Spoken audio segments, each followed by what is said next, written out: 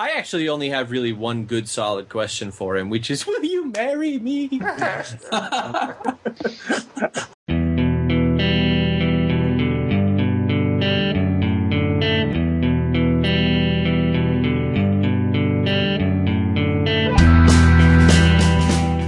Hey everybody, and welcome back to the episode 23 of the Ruby Rogues podcast. This week we have 6 programmers on our panel. We'll start out with our guest. We have the amazing Kent Beck, who is the author of the book we're reviewing this week, Smalltalk Best Practice Pattern. Sorry, I had to look at the book. Kent, why don't you tell us a little bit about yourself, and then we'll introduce the other panelists. Well, you guys are welcome to just call me amazing if you want. I've been a programmer or just that's also fine. So I've been a programmer for, I was thinking about this the other day, almost 40 years. And I'm currently employed several places. I'm contracting at Facebook. And no, I can't change the profile back. And I'm also chief scientist at Iterate, which is a small consultancy in Oslo. Oh, interesting. All right.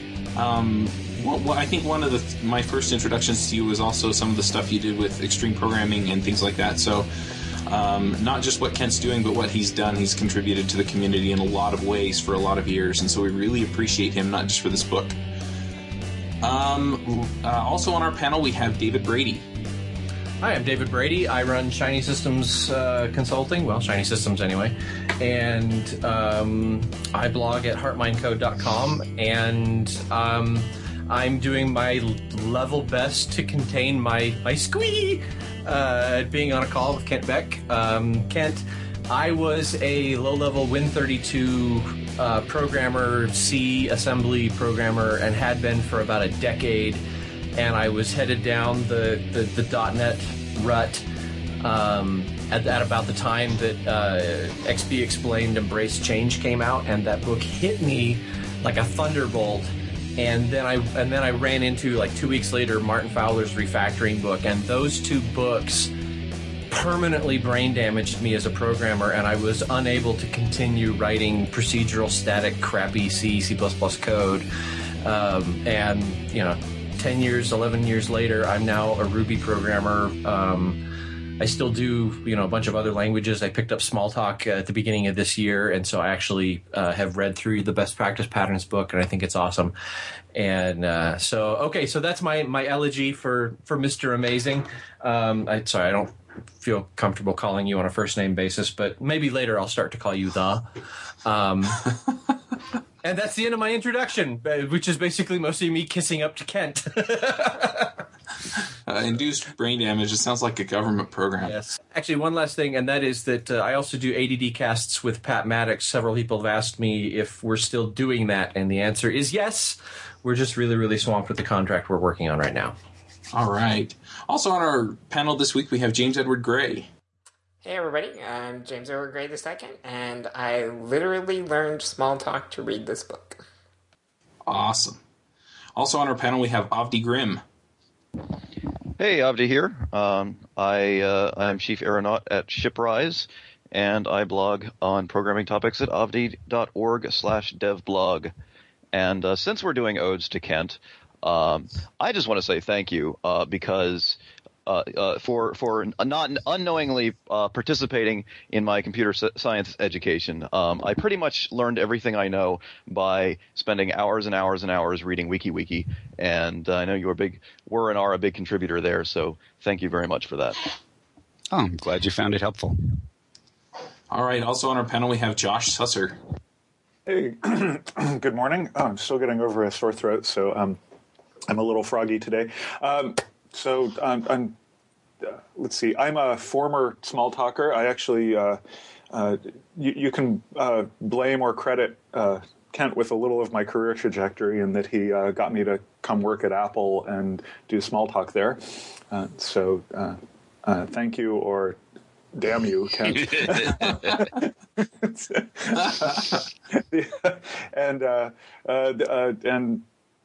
So it was really nice to get to brush up on small talk and look at the book here. So that's enough about me. All right, and I'm Charles Max Wood. Two things that I want to mention. One is that I have a testing Ruby or Rails course that will start at the beginning of next month. And I also want to point out that when I was reading this book, I've been learning Objective-C to program on the iPhone, and I was struck with how similar some of the syntax and things were between Smalltalk and Objective-C. I don't think that... Complete coincidence. Sorry. So anyway, I just thought I'd point that out. But anyway, let's go ahead and start the show. One thing that I wanted to point out real quick before we get going is just that when I picked up the book, I kind of expected it to be here's how you program Smalltalk well, and that, obviously I expected there to be some lessons that I could apply to Ruby. However, when I started reading it, it really struck me that what I was reading wasn't a book about Smalltalk. It was a book about how to write good code and good object-oriented code. And so some of it's about the expressiveness of your code, and some of it's about how to manage objects and things like that, and how to think about sending messages between objects. And so ultimately, the fact that it's centered around Smalltalk is kind of just a feature rather than actually the center or focus of the book. So anyway, anyone else have something to say? Yeah, kind of along those lines. Kent, we're kind of obsessed with definitions, although it can often turn out kind of comical when we do try to define something. But your book starts the same way. You actually go through and define best practice and then patterns, which I'm particularly interested in the definition of patterns because, I think in programming we have so many ideas like design patterns and then idioms and refactorings and stuff. So I was just wondering if maybe you could talk about what are the patterns in your book? So are you asking about patterns sort of in general or the patterns in the book? Like the specific patterns? Yeah, I was asking more about the specific patterns in your book, but maybe it might be interesting of why you chose that term, in light of things like design patterns and stuff. Yeah, so my involvement with patterns goes back to my undergraduate days, and I encountered Christopher Alexander's Timeless Way of Building, which I couldn't afford, so I read standing up in the University of Oregon bookstore, for like 45 minutes at a time, and then they'd kick me out, and I'd come back a few days later and read a few more chapters. So I was familiar with that patterny style of describing stuff, and a few years after I started programming, I got this deja vu sense. Oh, I've programmed this before. Oh, isn't that what patterns is all about? So I tried and failed to apply the patterns style to describing these recurring experiences I had in programming for 6 or 7 years before anything really came out that was recognizably a pattern. I remember pretty clearly it was like 1988 when you showed me the Alexander books and started talking about patterns. Yes, that's the first published stuff. So Ward Cunningham and I were working at Tektronix, and we were trying to apply these patterns ideas. And the basic premise is there are few unique problems and there are many, many recurring problems in any kind of endeavor. And you want to apply creativity and uniqueness to the unique problems, and you want to just, for the problems that happen over and over again, you want to just solve them the way that usually works and not waste any time on it. So the patterns are trying to capture those moments where you just go, oh, I've written this before, I know how to do this, and it just rolls off your fingers. That's a beautiful application of make the hard things possible without making the simple things hard. Yeah, and it's even, you're trying to make the simple things really easy. So the way I wrote this book is I one day decided I'm not going to type another line of code. I'm not going to type a single character unless I know what pattern I'm following. So I would say, okay, what's the name of this class? And it's I'm going to call it contract. Well, why? Oh, crap. So now I have to go and write the pattern about class naming. So I'd program for 15 seconds and then spend 3 hours trying to tease out what are all of the constraints on naming classes and why do I do it in this particular style. Okay, so now I have contract, and it's the first message is the first method is going to be some way to create one. Oh, well. Now I have to go write the pattern. So I'd, program for 15 seconds. I'd write patterns for 4 hours. I'd program for another 12 seconds and then spend 3 more hours writing a pattern. You might actually be the origin of the phrase "typing is not the bottleneck." Yes, I might. I say a lot of stuff. No, I mean, like, you might be the cause. Like, somebody watching you might be, oh God, typing is not the bottleneck. Have you seen Kent? Well, it was awful. Right, I was already comfortable with Smalltalk, and I could just rip off, applications, and I knew, I felt very fluid. So it was torture to like give all that up and try to say, okay, is there a rule behind what I'm doing now? And if so, let me write it down first. But at the end of the first week, I found that I was applying the same patterns that I'd already written down most of the time. Mm-hmm. I want to know what kind of personal daily meditation practice you had that enabled that level of introspection. I am in terror of not understanding stuff. I would say that's my big motivation. Okay. When I'm in a situation and I just don't understand what's going on, I have a great deal of anxiety. So in a case like this, having this set of patterns, having a book that's like, okay, here's what I really do, I found that very, very comforting. Now, since then, I've tried to learn how to feel good about ambiguous situations, which is a whole different set of skills. And it's very, very valuable. But especially programming Ruby. I'm not kidding. Anyway, after you were going to say something. Something I noticed about the patterns in this book is that they're very low level. They're at a level that I formerly really thought of as code construction or as idioms even. I'm curious your thoughts on that. Are patterns things that are pretty much just turtles all the way down? They are to me. I mean, I've been thinking in that style for however many years. So it's very natural for me to see patterns at the level of architecture and patterns in design and patterns in user interface, and patterns in coding, patterns in how I use Get, et cetera, et cetera. So before we get into like some of the actual patterns, which I'm sure we'll definitely talk about, I thought I would mention, if I'm reading the copyright correctly, this book is 14 years old. Yes. And to put that in context, at one point in the book, Ken references Windows 3.0.1. So that's if that kind of takes you back in time. I was curious. I'll tell you that when I was reading it, I found myself worried that you were disappointed in how much we hadn't learned over that time period. And so I guess I wanted to ask you, how well do you think the book has held up?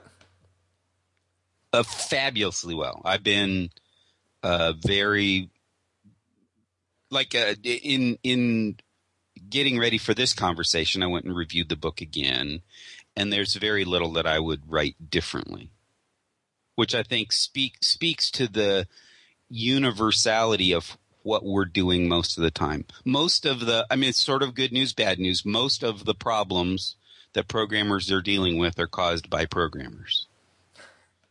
Right. That's definitely true. And I agree with you that it's held up very well over time. I mean, I'm probably one of the few people on this podcast that never went through the Smalltalk phase, so I didn't learn objects in Smalltalk. I learned them probably much later in Java.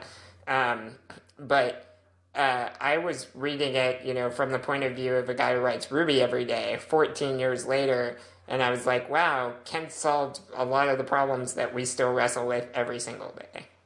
Yeah, that's one thing that I noticed and I was thinking about was that, I mean, this book, like you said, is 14 years old. We also have, Dave brought up, I think it was 2 weeks ago, the SICP, where that came out in 1986, it was like, 25 years ago. And, these are things that people still don't fundamentally use or understand. Mm-hmm. And it just amazes me that we have these books that are, this old in an industry that's changing as rapidly as computer science, and yet, these fundamental things are things that we still not all programmers understand and use. Well, I think the basic problem addressed by Smalltalk best practice patterns is that programming at its best is an act of empathy. You're trying to think and feel for the person who's going to come later and read this code. And empathy is not something that comes naturally to me, and it's not something that comes naturally to a lot of people whose brains work well for programming. So it's something that you have to work on really hard. And short of rewiring the human brain, I mean, which you, in a sense is what you're doing as you have those moments where you think, yeah, I'm done, but somebody's going to come and read this and go, what was he thinking? So let me work on this a little bit more. That moment where you're out of your own head and doing something in service for somebody else, that's not going away anytime soon. So that's another concept, is just that, you're writing the code for the other programmers that are going to come along and have to use your code. And it shows in this book that you're thinking about that, as opposed to, does it work? Does it work?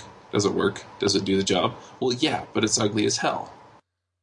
That was one of my favorite things in the book. That was one of the things I really got out of this book, was the concept of code as a conversation to the future reader. And I found myself, just since I read that from you, I found myself applying that almost daily to my own code and to code I'm looking at. I was actually criticizing a piece of code a couple days ago, and I said, well, this fails the conversation with the reader test, and I really think that has given me a lot of new insight into how I program. So the empathy thing, I think, is really important. I think that you can have the thinking. You can think about having the conversation with the reader of the code or the user of your API, who will have to read it to understand it at some point, but still miss what it is that they actually care about. I had this conversation with a friend just a day or two ago, and we were talking about some API thing he was building, and he asked my opinion on something, and it was really messed up. It was a crazy overloaded method. There were 3 different ways to create one of these classes using the new method, and he's like, oh, well, I just want it to be flexible. I'm thinking of the person who's using this. I think it's going to be, I want him to be able to use it however he wants. And I said, no, you're giving him 3 different methods, but you're not giving them 3 different names. That's a source of confusion. And so it was actually like a 20-minute conversation about all this. And, I eventually was able to sway him. But I think that putting yourself in someone else's shoes, to say, the hard part about using an API isn't using it; it's about learning how to use it. Yeah. So, There's a beautiful thing that happens with programmers when, it starts off with an ugly thing that happens with programmers, especially if they're very smart, where they become very, very focused on making sure that their code is right. And that right has a capital R on it, and it's like provably right, and like it's a very formal legalistic term of this code is right and that is the way to do it, and yet it fails the reader test. And to get somebody to say, you know what, this needs to pass the reader, the future reader test, and it doesn't.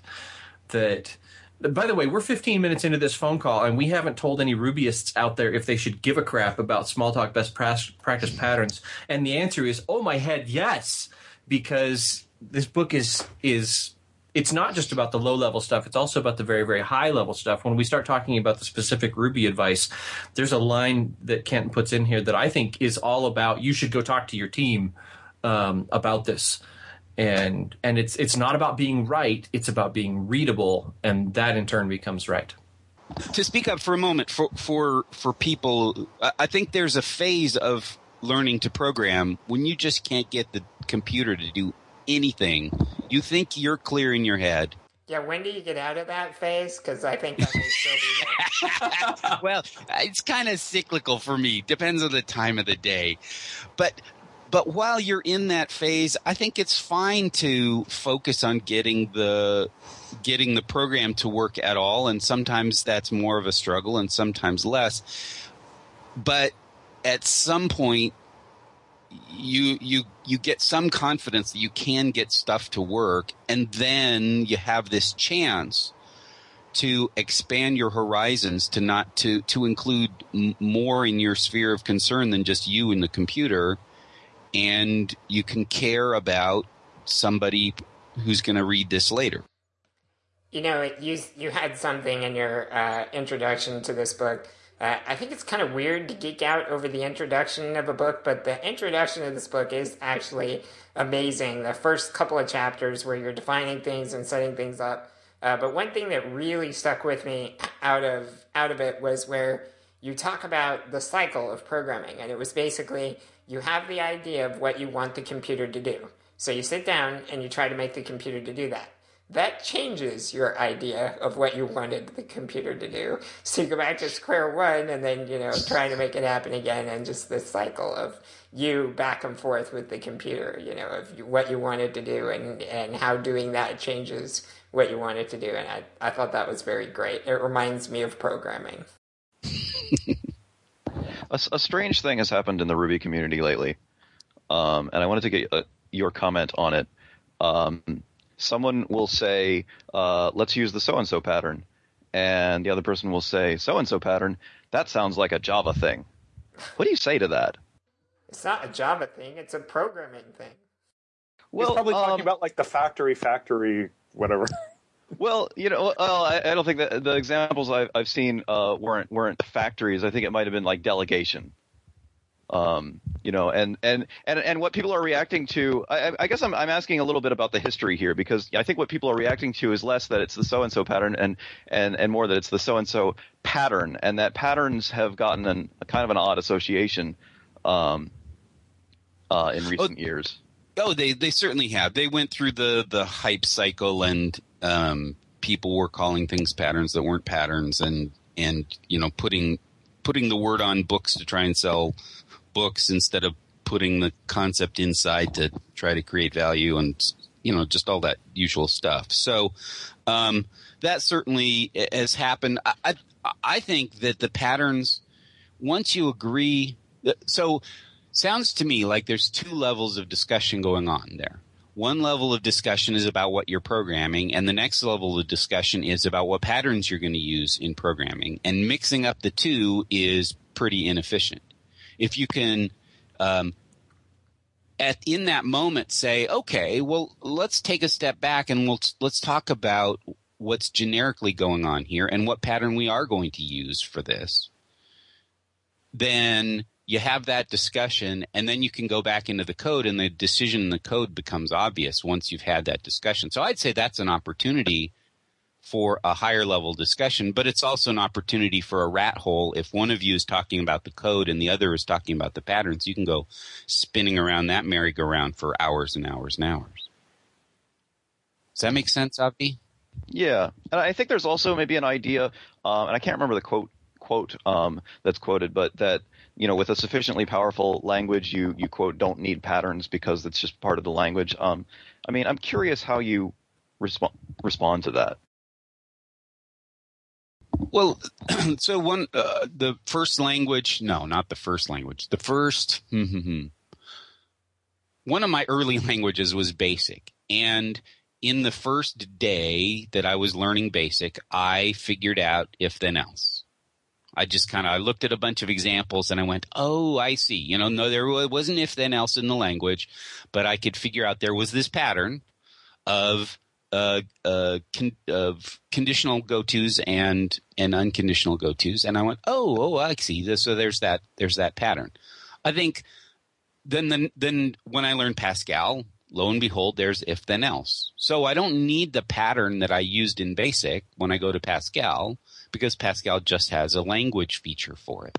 And I think that happens over and over again. That's the way that programming languages evolve, is the things that you do over and over again and are difficult in language A, when you get to language A prime, then that's been automated away. The concepts are still fundamental, and there are some. It's like iteration or recursion.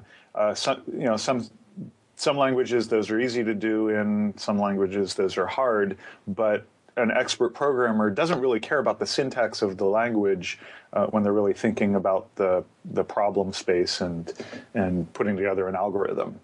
Mm-hmm. Yeah, I think that kind of is part of the problem. I'm just guessing, but when people, like, for example, after I'd been a Rubyist for a pretty short time, I read a really great book on Java patterns. I think it was Holab on patterns.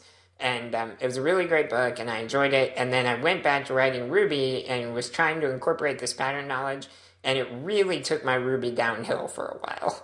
And that's because those patterns aren't quite the same, in Ruby as they are in Java. And like a factory is a great example, whereas in Java you have such a high need for something like that. And in Ruby, the need is very small because classes are objects. So a lot of times a factory can just be assigning some class to a variable and calling new on it when you're ready, So it can be that simple. But that is still the factory pattern. It just doesn't look like the factory pattern from Java. You're still doing it for the same reasons to, make object instantiation dynamic, but it just looks a lot different. And so I think that leads some people to say, well, Ruby doesn't need a factory pattern. Sure it does. We have it. We assign a class to a variable and call new. Well, and Ruby has observer built right in. So if somebody says, let's use the observer pattern, I'm like, okay, observer, we're done. Avi, I think the quote you were looking for was from Rich Hickey, the creator of Clojure, who said, patterns are what you get when you run out of language. That's interesting. Can I derail this just a little bit? I'd be interested to talk about some of the patterns that are in the book. I mean, we've been talking for like 25 minutes. Oh, yeah. Yeah, there's a book involved in there. So, it's interesting to talk about, how patterns apply. But I want to get into some of the examples because I want people to understand some of what this book offers so that we can get some of these things into the conversation a little bit more in the Ruby community. So does somebody want to just pipe up and maybe talk about a pattern that they're using or a pattern that they really were impressed with? Sure. So I saw that the first pattern in the book was composed method. And I was wondering if that was on purpose because I love composed method. And I would say I use that like every single day. In fact, it's my favorite way to program. And Kent actually mentions why in his book that I can start from the high level and just say, okay, I'm going to do this thing, and that will involve doing this, then doing this, then doing this. Then I go write all those methods. And he actually points out exactly that use case in the book. So that's one of my favorite patterns, and it was the very first one, and I was wondering if that was on purpose. Yes, very much on purpose. I think that's the central. If you got that one, everything else kind of follows from that. It's this idea of functional decomposition, having small pieces of stuff that can change independently of other pieces of stuff. And then there's more to composed method. There's this idea that everything is occurring at the same level of abstraction. I have to say that for me that kind of epitomizes something that we talk about a lot in the Ruby community, and that is outside-in programming or top-down programming, where you start at the highest level of abstraction and then you just put the next level of abstraction into the method. Mm-hmm. At every level, you're translating from what you want to have happen to how it's going to happen. Mm-hmm. Yep. But that's not necessarily a like if you it's not a linear process because you make all these discoveries along the way, which is why it's not as simple as well. I just picked up my copy of Findley and Watt, my Pascal textbook from N,000 years ago, and they have this functional decomposition style, top-down style, and programming really doesn't work that way unless you don't learn anything. Right. Because the boundaries between the layers are kind of messy, and you don't know quite where they should show up, and so you're constantly playing with where things, does this belong at this level or some other level, or oh look, I have the same thing in two places. Let me extract it out. So it's not as simple as start with the statement, the system works, and then decompose from there, because you're going to learn a bunch of stuff along the way. That makes a lot of sense. Yeah. One of my favorites that I was reading, and it was like this light came on for me, was and I think it's a compilation of a couple of different concepts that I keep hearing, and eventually just kind of clicked for me. But it was when you were demonstrating the double dispatch, where basically you had the example of integer plus float and float plus integer. It was really interesting because I went through this process in my head where I was like, well, you couldn't do that in Ruby because they're not strongly typed. And then I realized, yeah, but what you're doing is you're calling across to what you're adding in, and so you already know what the types of the two objects are. So then you can handle things. And so it really kind of, for me, broke things down into what do I know? Because if I'm calling integer plus float, I know that the first object, or the thing that's being called on, is I know what that is. I know it's an integer. And then the second thing was who can I most effectively send the message to get the job done? And I had never really thought about that before. I typically just do things more procedurally and just keep everything in that one class. And so for me, it kind of opened things up, and it's like, no, make the consideration as far as who can best handle this, what's the best message to send them, and what information do I already have that I can provide to them. Mm-hmm. Ruby has a method called coerce that will let you flip the relationship. Like if you have integer plus float, and then you end up writing float plus integer, and if you have a coercion, it will basically flip it around and make it work. And if you do not understand double dispatch and the meaning behind this, coerce is enough rope to shoot yourself in the foot. You will write bad code with it. Yeah, I thought of Ruby's coerce too when I was reading that pattern. I have to say, like Chuck, I was really, double dispatch was an aha moment for me. If composed method was my old friend I was glad to see in the book, then double dispatch and method object were the ahas, But coerce is a little strange, actually, because I actually found double dispatch more straightforward, because the problem with Ruby's coerce is that the reason it exists is if you're building some object that you want to be able to add to integers, it matters if that object comes on the left side or the right side of the plus sign.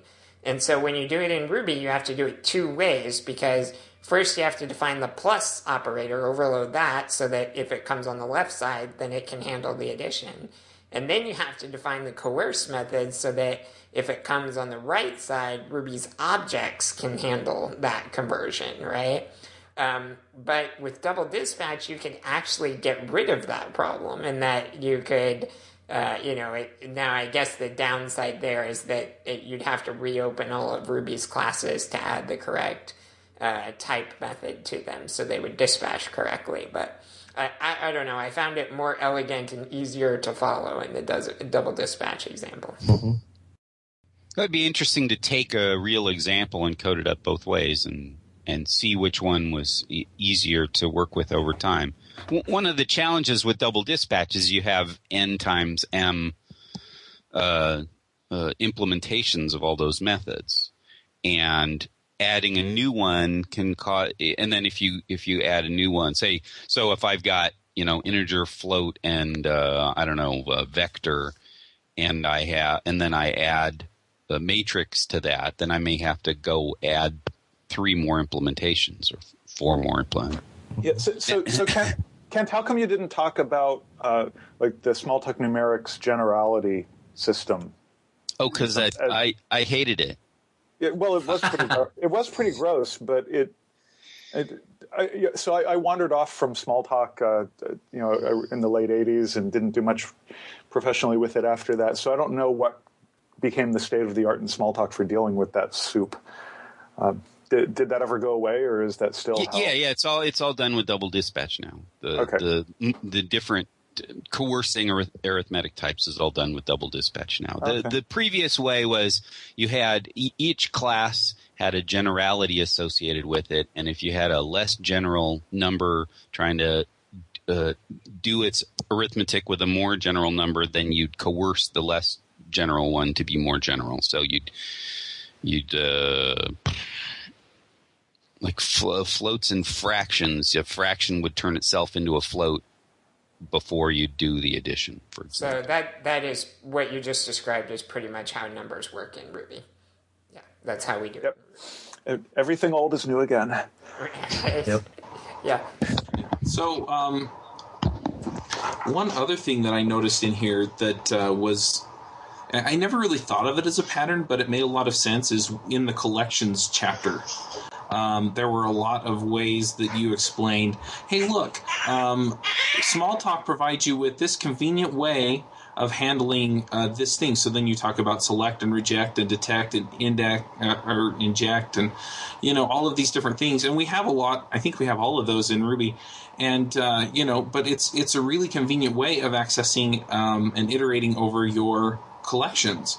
And to me, it was kind of you should get to know these features in the language. It really wasn't so much of a, this is how you implement this. It's more of a, this is here, and if you get to know the language, then you can take advantage of it. And I thought that was just an interesting approach, because in Ruby, a lot of times I'll see some people doing an array.each do blah, blah, blah, blah, and what they're effectively doing is collect. And, they could just go ahead and say, array.collect blah, and they get whatever they needed by giving it a block that transforms whatever was in the array. And so it's an interesting pattern to me to be know what your language does as opposed to set things up in this way.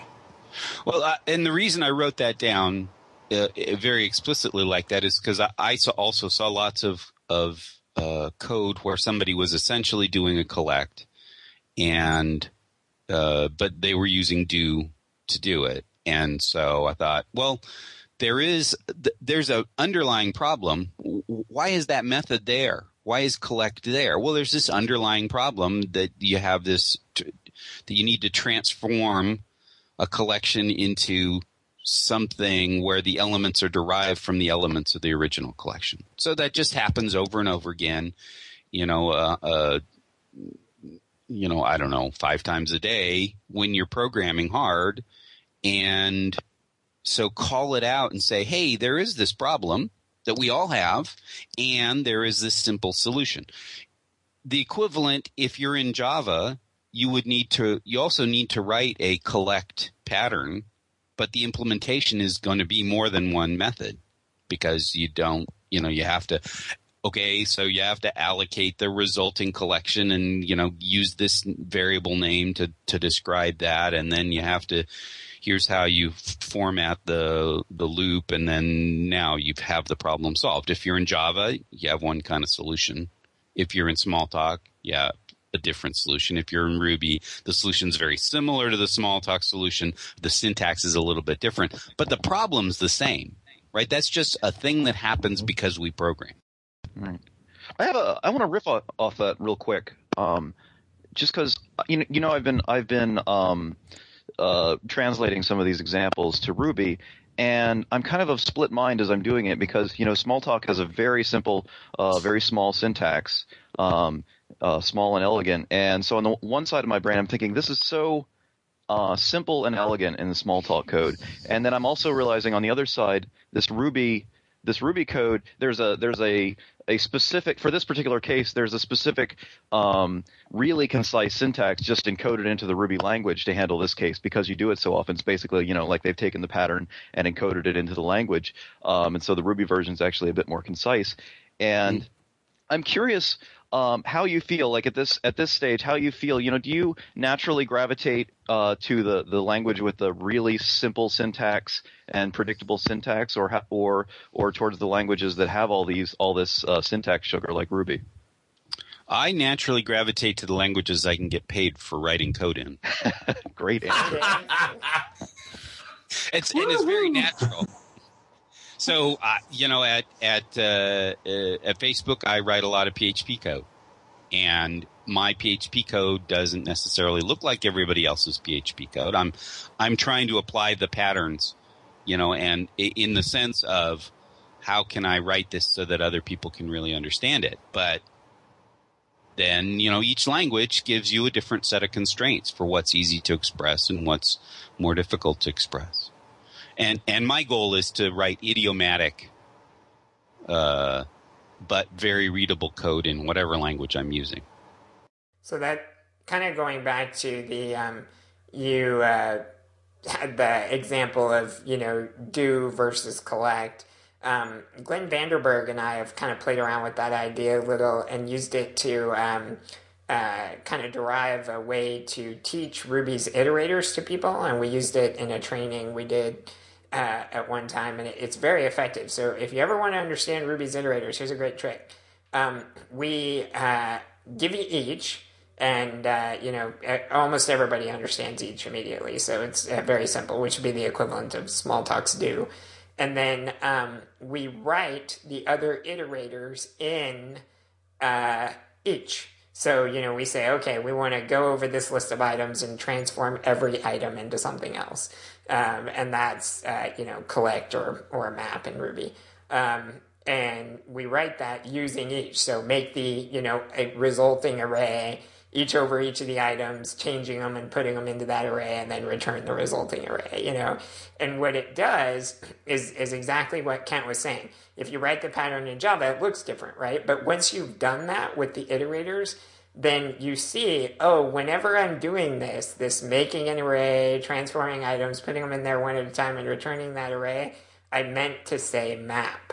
And so then if you're reading your code later and you see that, array each, return the array, then you're like, I meant map, and you just change it to map. So it turns out to be a great way to learn them, I think.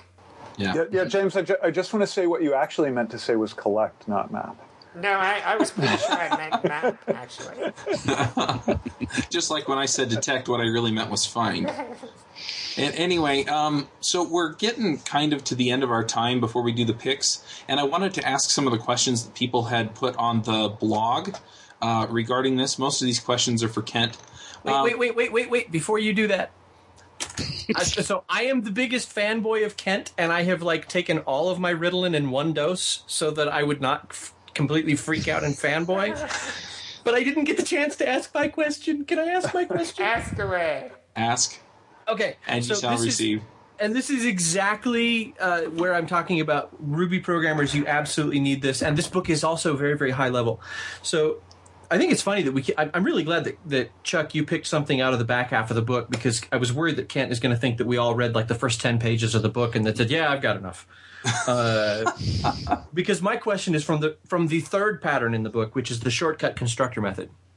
And the motivation for this pattern is you're building something so often from other data types, you're cobbling it together, that it finally makes sense to, instead of writing this big long conversion method, I'm just going to go ahead and monkey patch. And Kent doesn't use the word monkey patch because that didn't come into extant slang for another 15 years.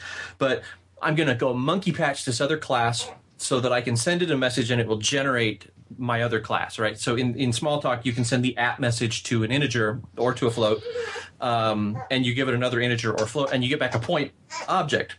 And there's a great note. He says it puts a burden on the programmer to remember the message because it looks like it can be easily mistaken for existing language syntax. So he says represent object creation as a message to one of the arguments to the constructor method. Add no more than 3 of these shortcut constructor methods per system you develop. Now, Your Holiness, the Beck, if I may, I have taken this and interpreted this scripture to mean if you monkey patch, you have to elevate the visibility of that monkey patch so that it is visible to the entire team. And so we've started adapting like specific idioms. Like we have a patches directory in every Rails project that we write. And you are expected as a programmer coming to the project, you're actually expected to sit down and read that patches directory because it's changing everything in the system, right? It's monkey patching array, it's monkey patching string to do different things. And I've found that if you create a patches directory and then all of a sudden there's 15 files in there, I've found that I can make a pretty good argument that 12 of those have to go away because it's just too freaking complex. It's just too patched. And so I try to actually adhere to the no more than 3 of these per system that you develop because it's a great team learning. I'm curious to know if you have, if that was the motivation is because this is a surprise gotcha, and has that rule held up in other languages as you move forward? So most languages, wow, there's a bunch of questions there. I'll try and keep track of it. Sorry. It's the downside of having programmed for 40 years. So I just pulled the number 3 out of the air. Mm-hmm. I want to be aware of the costs and benefits of what I'm doing. When I have a shortcut constructor like that, I'm really adding to the syntax of the language in a more fundamental way, in a more surprising way than, oh, here's another class and here's another method for that class. Everybody expects that. These shortcuts are they're more fundamental than that. They're a surprise, and you have to get used to them. Mm-hmm. I think what I was reacting to was in the early days of the commercialization of Smalltalk, there were people who just would fall in love with something like this. Mm-hmm. And they would have hundreds of these, and you could not read the code. If you just walked in, it didn't even look like Smalltalk code anymore because there were all these funny characters and what did they mean, and they're just so condensed, like what. On the other hand, not having to create points. You know, when I do graphic programming in Java or in JavaScript, where creating a point is so hard they don't even do it. Right? Yeah. They pass around X and Y separately, even though they go together. How stupid is that? Right. So there's a place for this kind of syntactic optimization, but be aware that it's special vocabulary. It's our slang here, and if somebody new comes in, they're going to have to learn that before they can even talk to you. Mm-hmm. There was a critique of Lisp that I read 20 years ago that basically said every Lisp program becomes a DSL, and as a result, Lisp is a very autistic language, and autism is a disorder where you cannot communicate your internal state to external observers. And you come down, you sit down, and you've got this DSL that you can't understand. And 3 years ago, I worked on a project that had like 30 or 40 monkey patches on it, and it was just exactly that. There were a couple of programmers there, myself included. I got caught up in the fever, who were in love with monkey patching everything, always, all the time, and it bit our ass clean off. I mean, it didn't just bite us on the butt; it killed us. But I've noticed an insurgence lately, and I wonder if you see this distinction as well. In the past year, I've seen an emergence of Ruby DSLs that are actually built out of a strict set of idioms, which ends up, you can look at the DSL and go, oh, that is very, very readable, and yet it is also made out of Ruby constructs that I recognize. Mm-hmm. Do you like the Solar plugin for searching in Rails? You type searchable do. And you go, oh, that's a block. I get this. I could probably debug this if I had to. Have you seen that as well?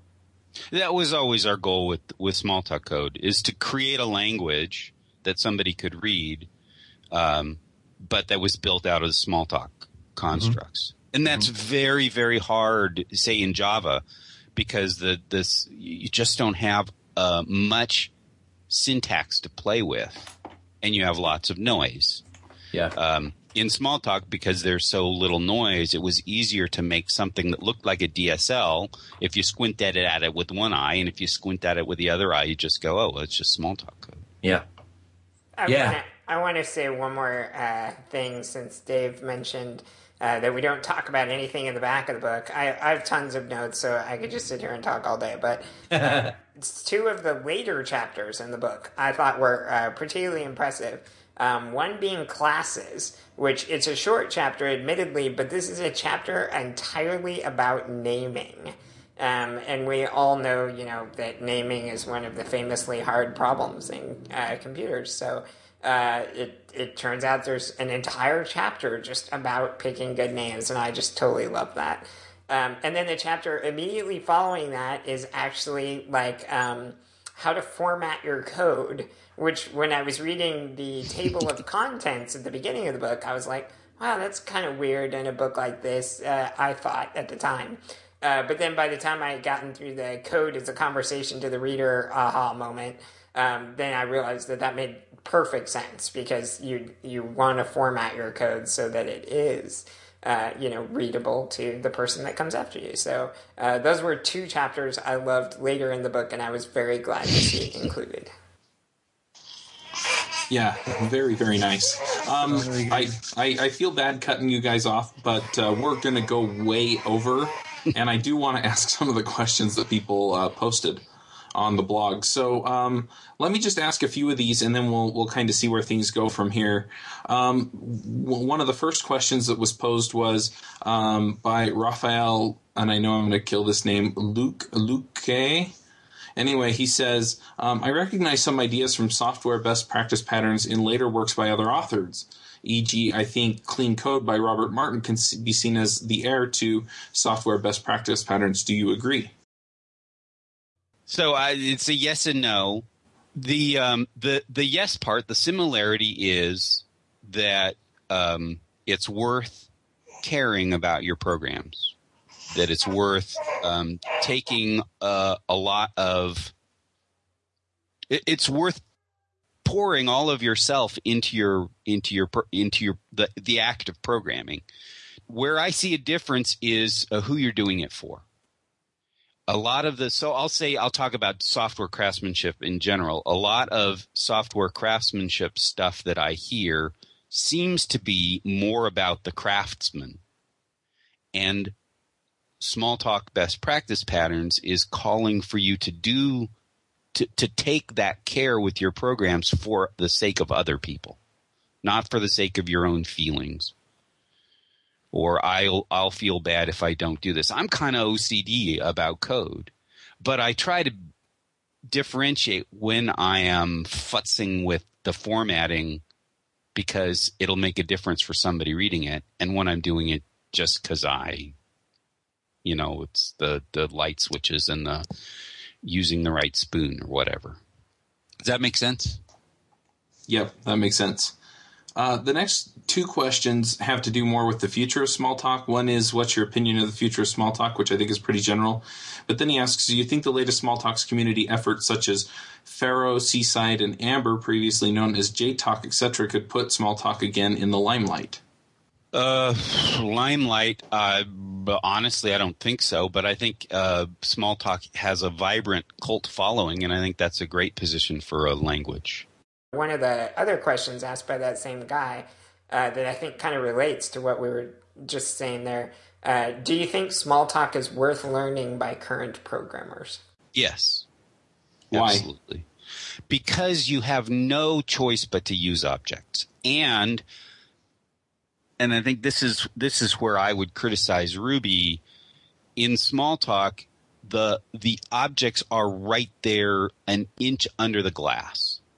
You don't have a text editor that works on a stream of characters that's going to get interpreted, that's going to eventually turn into objects. You're working with the objects. You point at them, you click at them, you edit them. They're right there. You have no choice but to interact with the objects. Interesting. I think that's a very good point, but to maybe, I don't know, kind of in defense of Ruby, I think that's kind of a strength and a weakness of Ruby, right? Like that. It's bad, and that you're right, and I think that's why Rubyists are slower to adopt things that we figured out in Smalltalk 15 years ago, about how to do objects right, because it is like a step removed. But at the same time, I love that, like, Ruby can double as a scripting language and let you do some, low level, fill up a hash or array or something, run it through a few transformations and spit something useful out, which I think it is maybe a little bit more ceremony in a language like Smalltalk, right? Or Oh, absolutely. That's definitely the trade-off. In Smalltalk, you have this, the cliche walled garden. You have this place, and as long as you're inside of Smalltalk, things are much easier. And when you go outside of Smalltalk, things get quite a bit harder. So throwing a script together is not a trivial thing to do in Smalltalk if you're accessing external systems. I made a comment on the Rogues a couple of weeks ago that Rails actually encourages some bad programming practices, because although we want to do everything top down, the very first thing you do in Rails once you've decided what you want to write is Rails G migration, right, or Rails G model, and you end up building bottom up from the database. And a little secret here is that quote is actually a retooling. That statement I made is a retooling of something I tweeted several months ago about Smalltalk, which is somebody asked me, why should I look at Smalltalk? And I said, if you're interested in doing object-oriented programming, Smalltalk makes it really freaking hard to write bad object code. I'm not saying it can't be done, but it actually, the language pushes you towards a top-down. And it is. I love that phrase, Kent, the objects are there an inch under the glass, that everything's an object and it's always an object, and stop trying to turn them into procedural things, because the language will fight you every inch of the way. And I love that. And it will make you a better Ruby programmer to go learn Smalltalk and let Smalltalk have its way with your brain for a few months. Yeah, the people freak out when they realize there's no main. Yeah.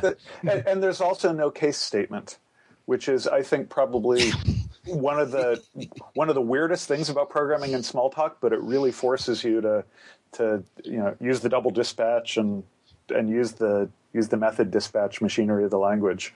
Yeah, we just call it a message. Yeah. That's the case statement. And if you like, why would you have a case statement? Yeah, you have collections and messages. What else do you need? Yep.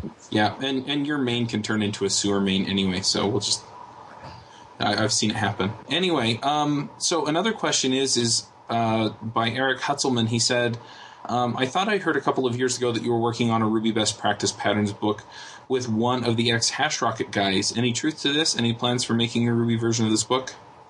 We had one conversation and it didn't go any further. But I, in preparation for this podcast, I listened to all of your previous episodes, and So you're redeemed. So, yeah, congratulations. That's why we let him on. Do I get my coffee mug now? You wasted how many hours? Oh, it's not wasted. I was shoveling manure. I'm just going to let that one sit. So I heard last week you guys were talking about how you'd like to see patterns in Ruby. So here's my proposal. I'll rent a fishing lodge up here, and we'll get us together for 3 days at the fishing lodge, and we'll go fishing in the morning, and we'll write in the afternoon and the evening, just to kind of kick things off and get things started. You'll do the writing, I'll be the editor, and we'll end up, after a few months, with the Ruby and or Rails best practice patterns out of that process. I am so in. Squee! I get to go fishing. As long as I don't have to clean the fish, I'm totally cool with that. I'll clean your fish too. Okay. No, that sounds great. I think that at least some subset of this group can get into a project like that. I would love to see a good tactical patterns book for Ruby. And just like that, I'm back out. Subset. Damn. I am clean your own fish. Yeah. I'm definitely for it. I would love to have that book in Ruby, and I would love to do it with these bunch of guys. Rogues retreat. Oh, sorry. And it would be great if we could be. Okay, that's fun too. It would be great if we could get maybe the Prags to do something creative with with commercializing it. Making sure that it has wide distribution, but there's also enough capital flowing around it to keep everybody's interest. That actually answers another one of the questions our listeners had for you. Would there ever be an electronic version of Smalltalk best practice patterns? That is out of my the Smalltalk one is out of my hands. It's up to Pearson whether they want to do it or not. And I wrote my editor, and he did not write back, so I don't have any more information about that. I don't think bug Pearson if you want it. I don't think some of these publishers really understand the ecosystem for the people who would be buying this book, because if it were electronic, you'd be selling them like crazy. Mm-hmm. Yeah, I'm not sure. $5 or something. Yeah, I'm not sure, but I think we single-handedly drove up the price of this book briefly on Amazon, because I could swear that too, that right when we announced it, the price seemed to get ridiculous. Yeah, that's kind of funny. Yeah, They had to print more. I got mine before the gold rush. Yeah. Yeah. So one other question that I saw from Don Cox, the last one about the ebook version was from Don as well. That I'm interested in is how do you balance between learning new or current things versus going back to old, maybe say 10 years or more old publications? How do you balance? Well, I make sure that I do some of each. So I recently reread Parnassus on the criteria for decomposing systems into modules or something. I don't remember the exact title, but I recently reread that. I mean, the people that came before me were really, really smart and had a lot of this stuff already figured out. So, I try and stay up to date with what people are publishing that's interesting now, but I try and take a part of my day and just read, and some of the stuff that I just read is things that came out a long time ago too. It always amazes me, like monkey patching. You can take something that in modern day we have this idiom and everybody understands it, and then you go back 25 years and here's Kent Beck saying, well, here's this rule of thumb that I kind of feel like I have, and then you go back 25 more years and then you'll find that Edgar Dijkstra has a proof, like he actually mathematically proved, the Dunbar number for code or whatever it is. And that's, I don't know. We forget sometimes that going back to, Donald Knuth and stuff like that from the 60s and 70s is sometimes really, really worthwhile, because these guys were dealing with first principles and they were very, very rigorous. This is before computer science got really sloppy and started relying on a lot of lore. And you can go back and find like proofs for why you should do this. I love that. All right. And with that, I'm going to go ahead and cut things off. We're going to get to the picks. We are right at an hour recording, I believe, right now. So, we're a little over what we try and target. So we'll try and get through these pretty fast. And one thing regarding the picks that I've been considering, and I want the panel's opinion, then I'm kind of curious about everyone else's opinion too, is I've thought about putting together a mailing list that would go out every week with the picks in it and maybe just a few thoughts from the week's episode. Do you think anyone would be interested in that? Or So I think we should ask the listeners. Like the show notes, kind of? That's kind of interesting. Yeah, not necessarily the show notes, but maybe a quote or two, but really the picks, people seem to want to have those like right away. Yeah, maybe. Maybe we could do an RSS feed of just the picks. Maybe. That's a good idea too. I'll put out a survey for the listeners. All right, well, let's get into the picks. Let's go ahead and let David go first. In the interest of time, I'm just going to throw out two titles. Sequel Cookbook from the O'Reilly Press and Joe Selko's Trees and Hierarchies in Sequel for Smarties. I've recently had to do some heavy-duty Rails and Ruby lifting with some really, really, really smart programmers, and I am staggered to find that a lot of them don't know much beyond the join syntax in SQL. And so if you've ever wondered how Axis Nested Set works, or if you've ever wondered how any of these membership things work, some of the really tricky containery bits. And I realize we just talked about Smalltalk, but SQL is also a really great legacy language to learn. It's a very, very powerful query language. You can do a heck of a lot more with it than you think you can. I wrote an adventure game in Postgres PLSQL about 6 years ago that you literally could, pick things up and drop things and move around in the game just to prove that that PSQL was a Turing tar pit. And I said I was going to do a quick pick, and I'm still talking, so I'm going to stop there. All right, James. That was hilarious. I did that because Josh said, "Don't pick me next." So anyway. No, Josh, really, it's fine if you want to go now. Okay, so the one time we run horribly over on time, and I'm usually the guy that does one pick and all that. Well, this time I have three. I saved my Kent Beck fanboyism for the end here, since I didn't get it in at the beginning. But he has this set of videos on test-driven development. You can get them from the Pragmatic Programmers. And it's 4 episodes. I can't remember how long they are, but, it's like a couple hours if you add them up, I think. And they're actually really good videos. I still use tricks I learned from those videos back when I watched them. Like one of my favorite things in them is that Kent says, when you're about to run a test and see if it passes or fails or whatever, make a guess. Mm-hmm. Because if you don't guess and you just get the answer, well, then you don't learn anything. But if you guess and it surprises you, then you have a better chance to learn something, and I use that all the time when I'm programming. Is that calling your shot? Calling your shot, absolutely. Right. I love that terminology. Yeah, that's a good point. So there's these, and then I just wanted to point out that the Ruby community is currently obsessed with isolated tests, and that's been all over the place in discussions. It's been on Destroy All Software, etc. One of the 4 videos in this is on isolated tests. So, as usual, Kent ahead of the curve and teaching us all this stuff before we knew we wanted to learn it. So I definitely recommend checking out those videos. And then another pick that I saw this week that was absolutely great. People are always asking me what project should I go read the code for to learn a lot about. And I know I've said publicly in the past, REST Client's a great read, and I stand by that choice. It's a great read.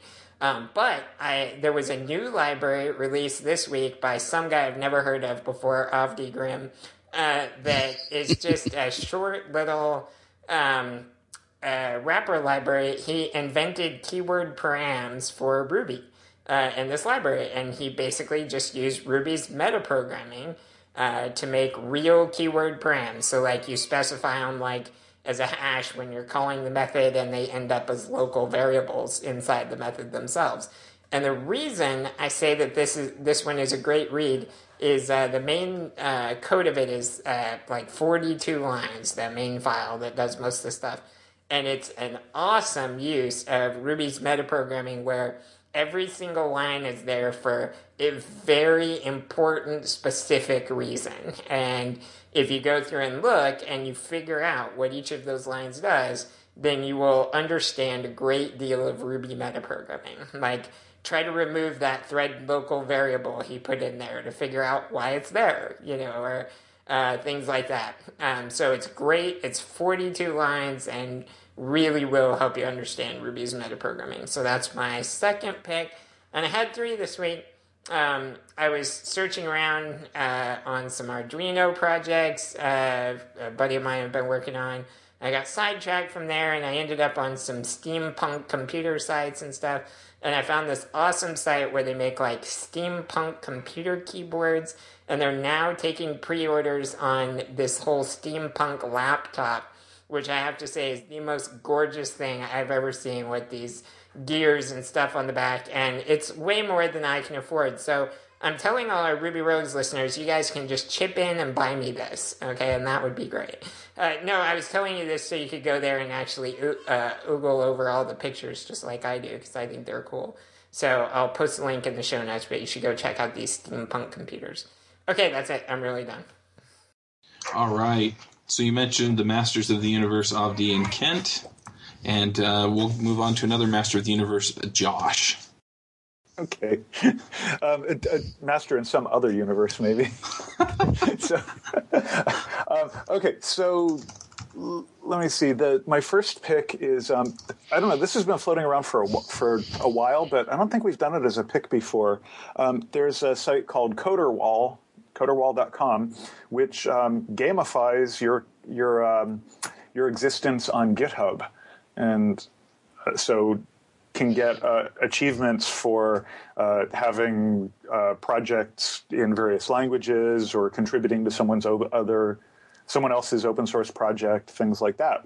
And it's kind of a nice, clever way to get an idea of what someone is up to and what their open source life is about. If I look at myself, I can see that I only have 7 achievements, so I need to do more open source work.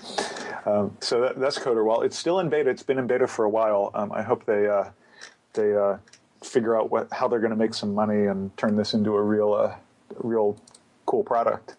And it's pretty cool already. Okay, and then my other pick is also GitHub related, and that's it's sort of a product endorsement. There's this Pinktocat shirt. GitHub has this lovely Octocat logo, and for Breast Cancer Awareness Month, they're doing a pink version of it because pink is the breast cancer awareness color, and they're lovely T-shirts. But the thing that I wanted to commend GitHub for is, GitHub is a real they have women who work there, but they have a small percentage of their employees are women, and they've been having conversations about, even online on Twitter about, we really want more women in the company. What do we do about that? This is I think a really brilliant move on their part. Is they jump in, they support Breast Cancer Awareness Month. They they put a product up there for it. This seems like a really good way to engage a community that they want to be better represented within their company. So, and besides that, it's a good cause. And it's a cute shirt. So that's my pick. All right, super. It sounds interesting. All right, Avdi. All right, so I just got back from RubyConf, where I stayed at the Marriott for $60 a night, which is why my pick is Priceline, which is something that I had been aware of, and everybody's aware of it, but I hadn't actually gotten around to figuring out what this whole Priceline thing was all about, and I finally did, and I'm very happy I did, except that I feel kind of embarrassed that I wasn't booking hotels using it before now. So ridiculously good deals to be had on there. And there's a screencast by Greg Pollock, which points out a few extra tricks for nailing a really good deal. Highly recommended if you travel a lot. Second pick is one of these Ruby gems that I always just kind of it's one of these really old gems that I always kind of assume everybody knows about, and then I talk to people at conferences and I realize that nobody knows about it. So there's this piece of code which has actually been coded up in a few different places, called XMP for Ruby, and it's for formatting examples. Basically, you annotate, you take some Ruby source code, you annotate it with special comments, and you run it through XMP, and XMP fills in the value of the evaluated value of the lines that you annotated. So if you have 1 + 1 on a line, and then you put the special comment, it'll fill in 2 at the end of the line. And so this is really handy for posting little examples of code. So if you install the RCode Tools gem, among other things, you will get a nice XMP filter executable, which you can pipe stuff through, and it's got a whole bunch of options for how it formats the output. Very, very handy for doing examples and other things. And actually, if you take a look at that library that James was mentioning, I did kind of a crazy thing where I actually implemented the tests using XMP filter. So if you weren't using it already, check it out. There's a TextMate bundle and or an Emacs mode that uses XMP, if I recall correctly. Yeah, if you get RCode tools, it's actually bundled in RCode tools is the Emacs mode for it, which is super handy because you can just say XMP and it fills everything in the buffer that you're working on. Nice. Yes, and in TextMate we do support it in the normal Ruby bundle. Yes. That sounds awesome. All right, let's get some picks from Kent. So I have three, and I'll try and describe them briefly. The first one is rooibos tea. It tastes good. I find it calming. There's no caffeine. It's loaded with all that good stuff. And it's a mild diuretic, so I don't have to worry about sitting there and programming too long. The second one is the D3. Yeah. So I've actually I have branded that as the Pomodoro technique. The Pomodoro. Man. Kent, you were my favorite panelist before you said that. Now, I think I just retire the category. That's great. I was laughing long before I unmuted.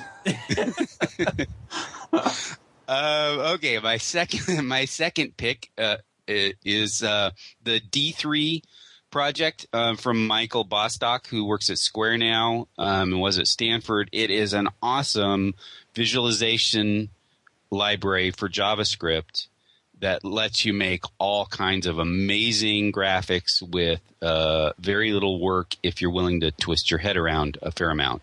I'm using it to visualize complicated structures of software and using this force-based layout. And he has a beautiful implementation of that. Anyway, you can do amazing stuff and very quickly, and it's interesting code as well. Interesting. The API design is not something that I'm used to, so I'm learning a lot from that.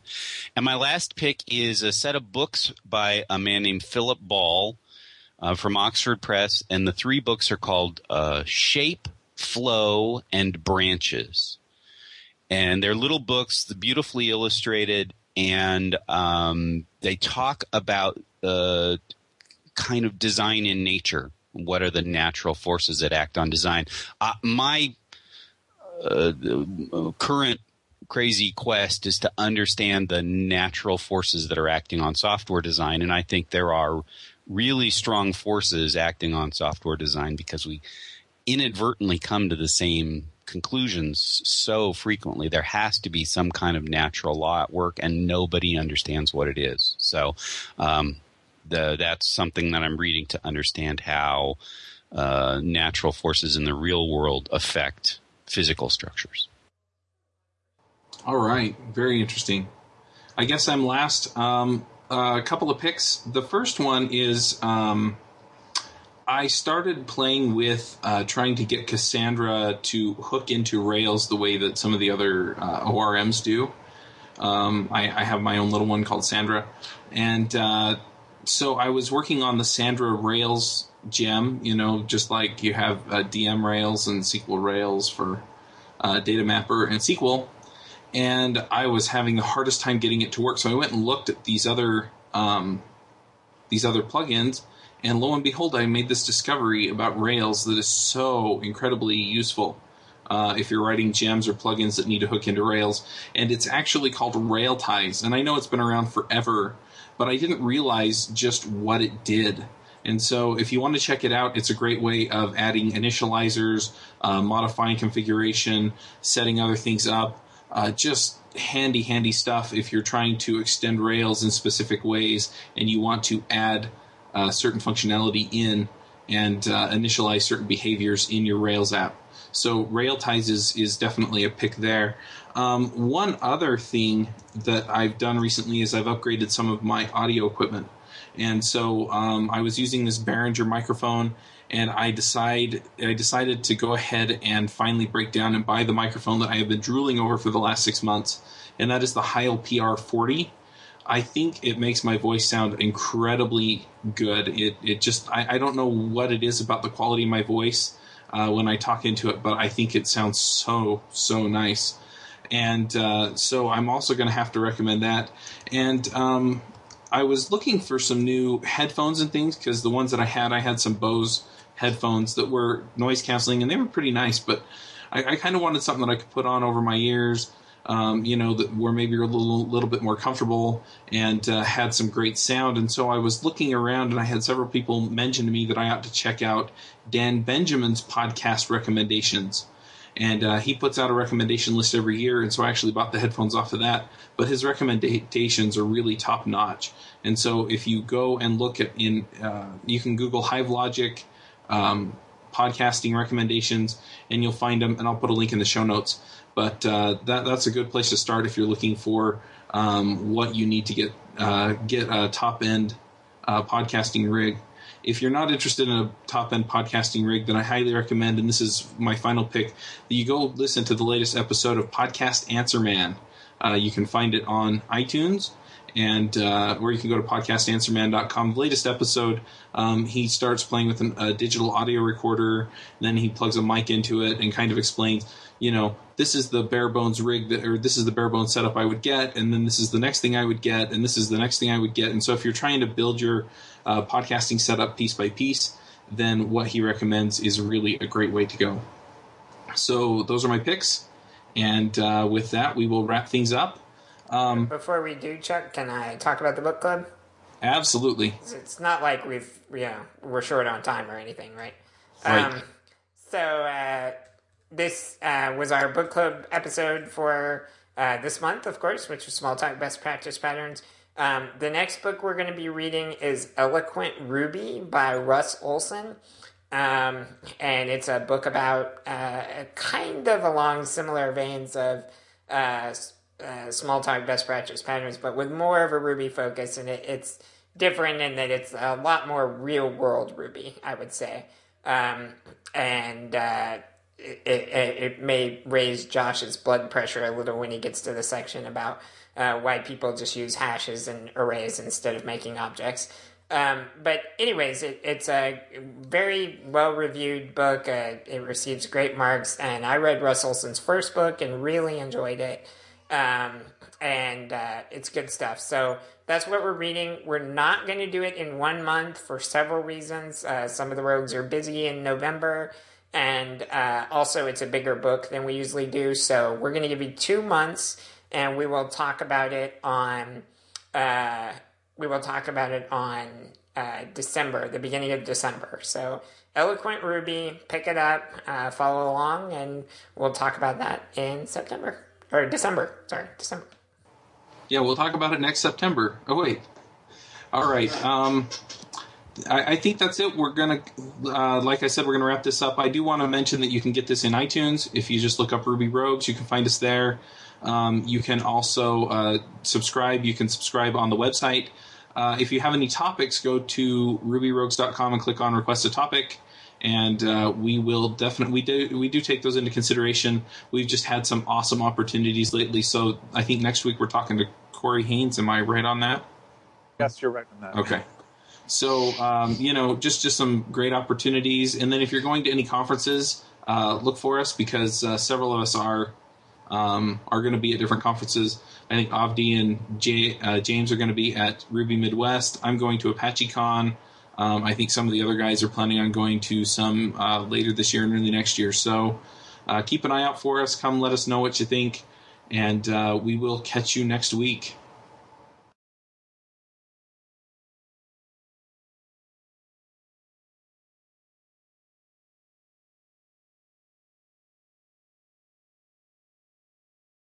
When I gave my RailsConf keynote, it was really, really helpful, because I realized that every idea that I'd ever worked on took 20 years to see widespread adoption. So that gives me a lot of, when I'm feeling impatient, I just go, oh, has it been 20 years yet? Oh, no. I've only been doing this for 8 years. I can't expect anything to have changed.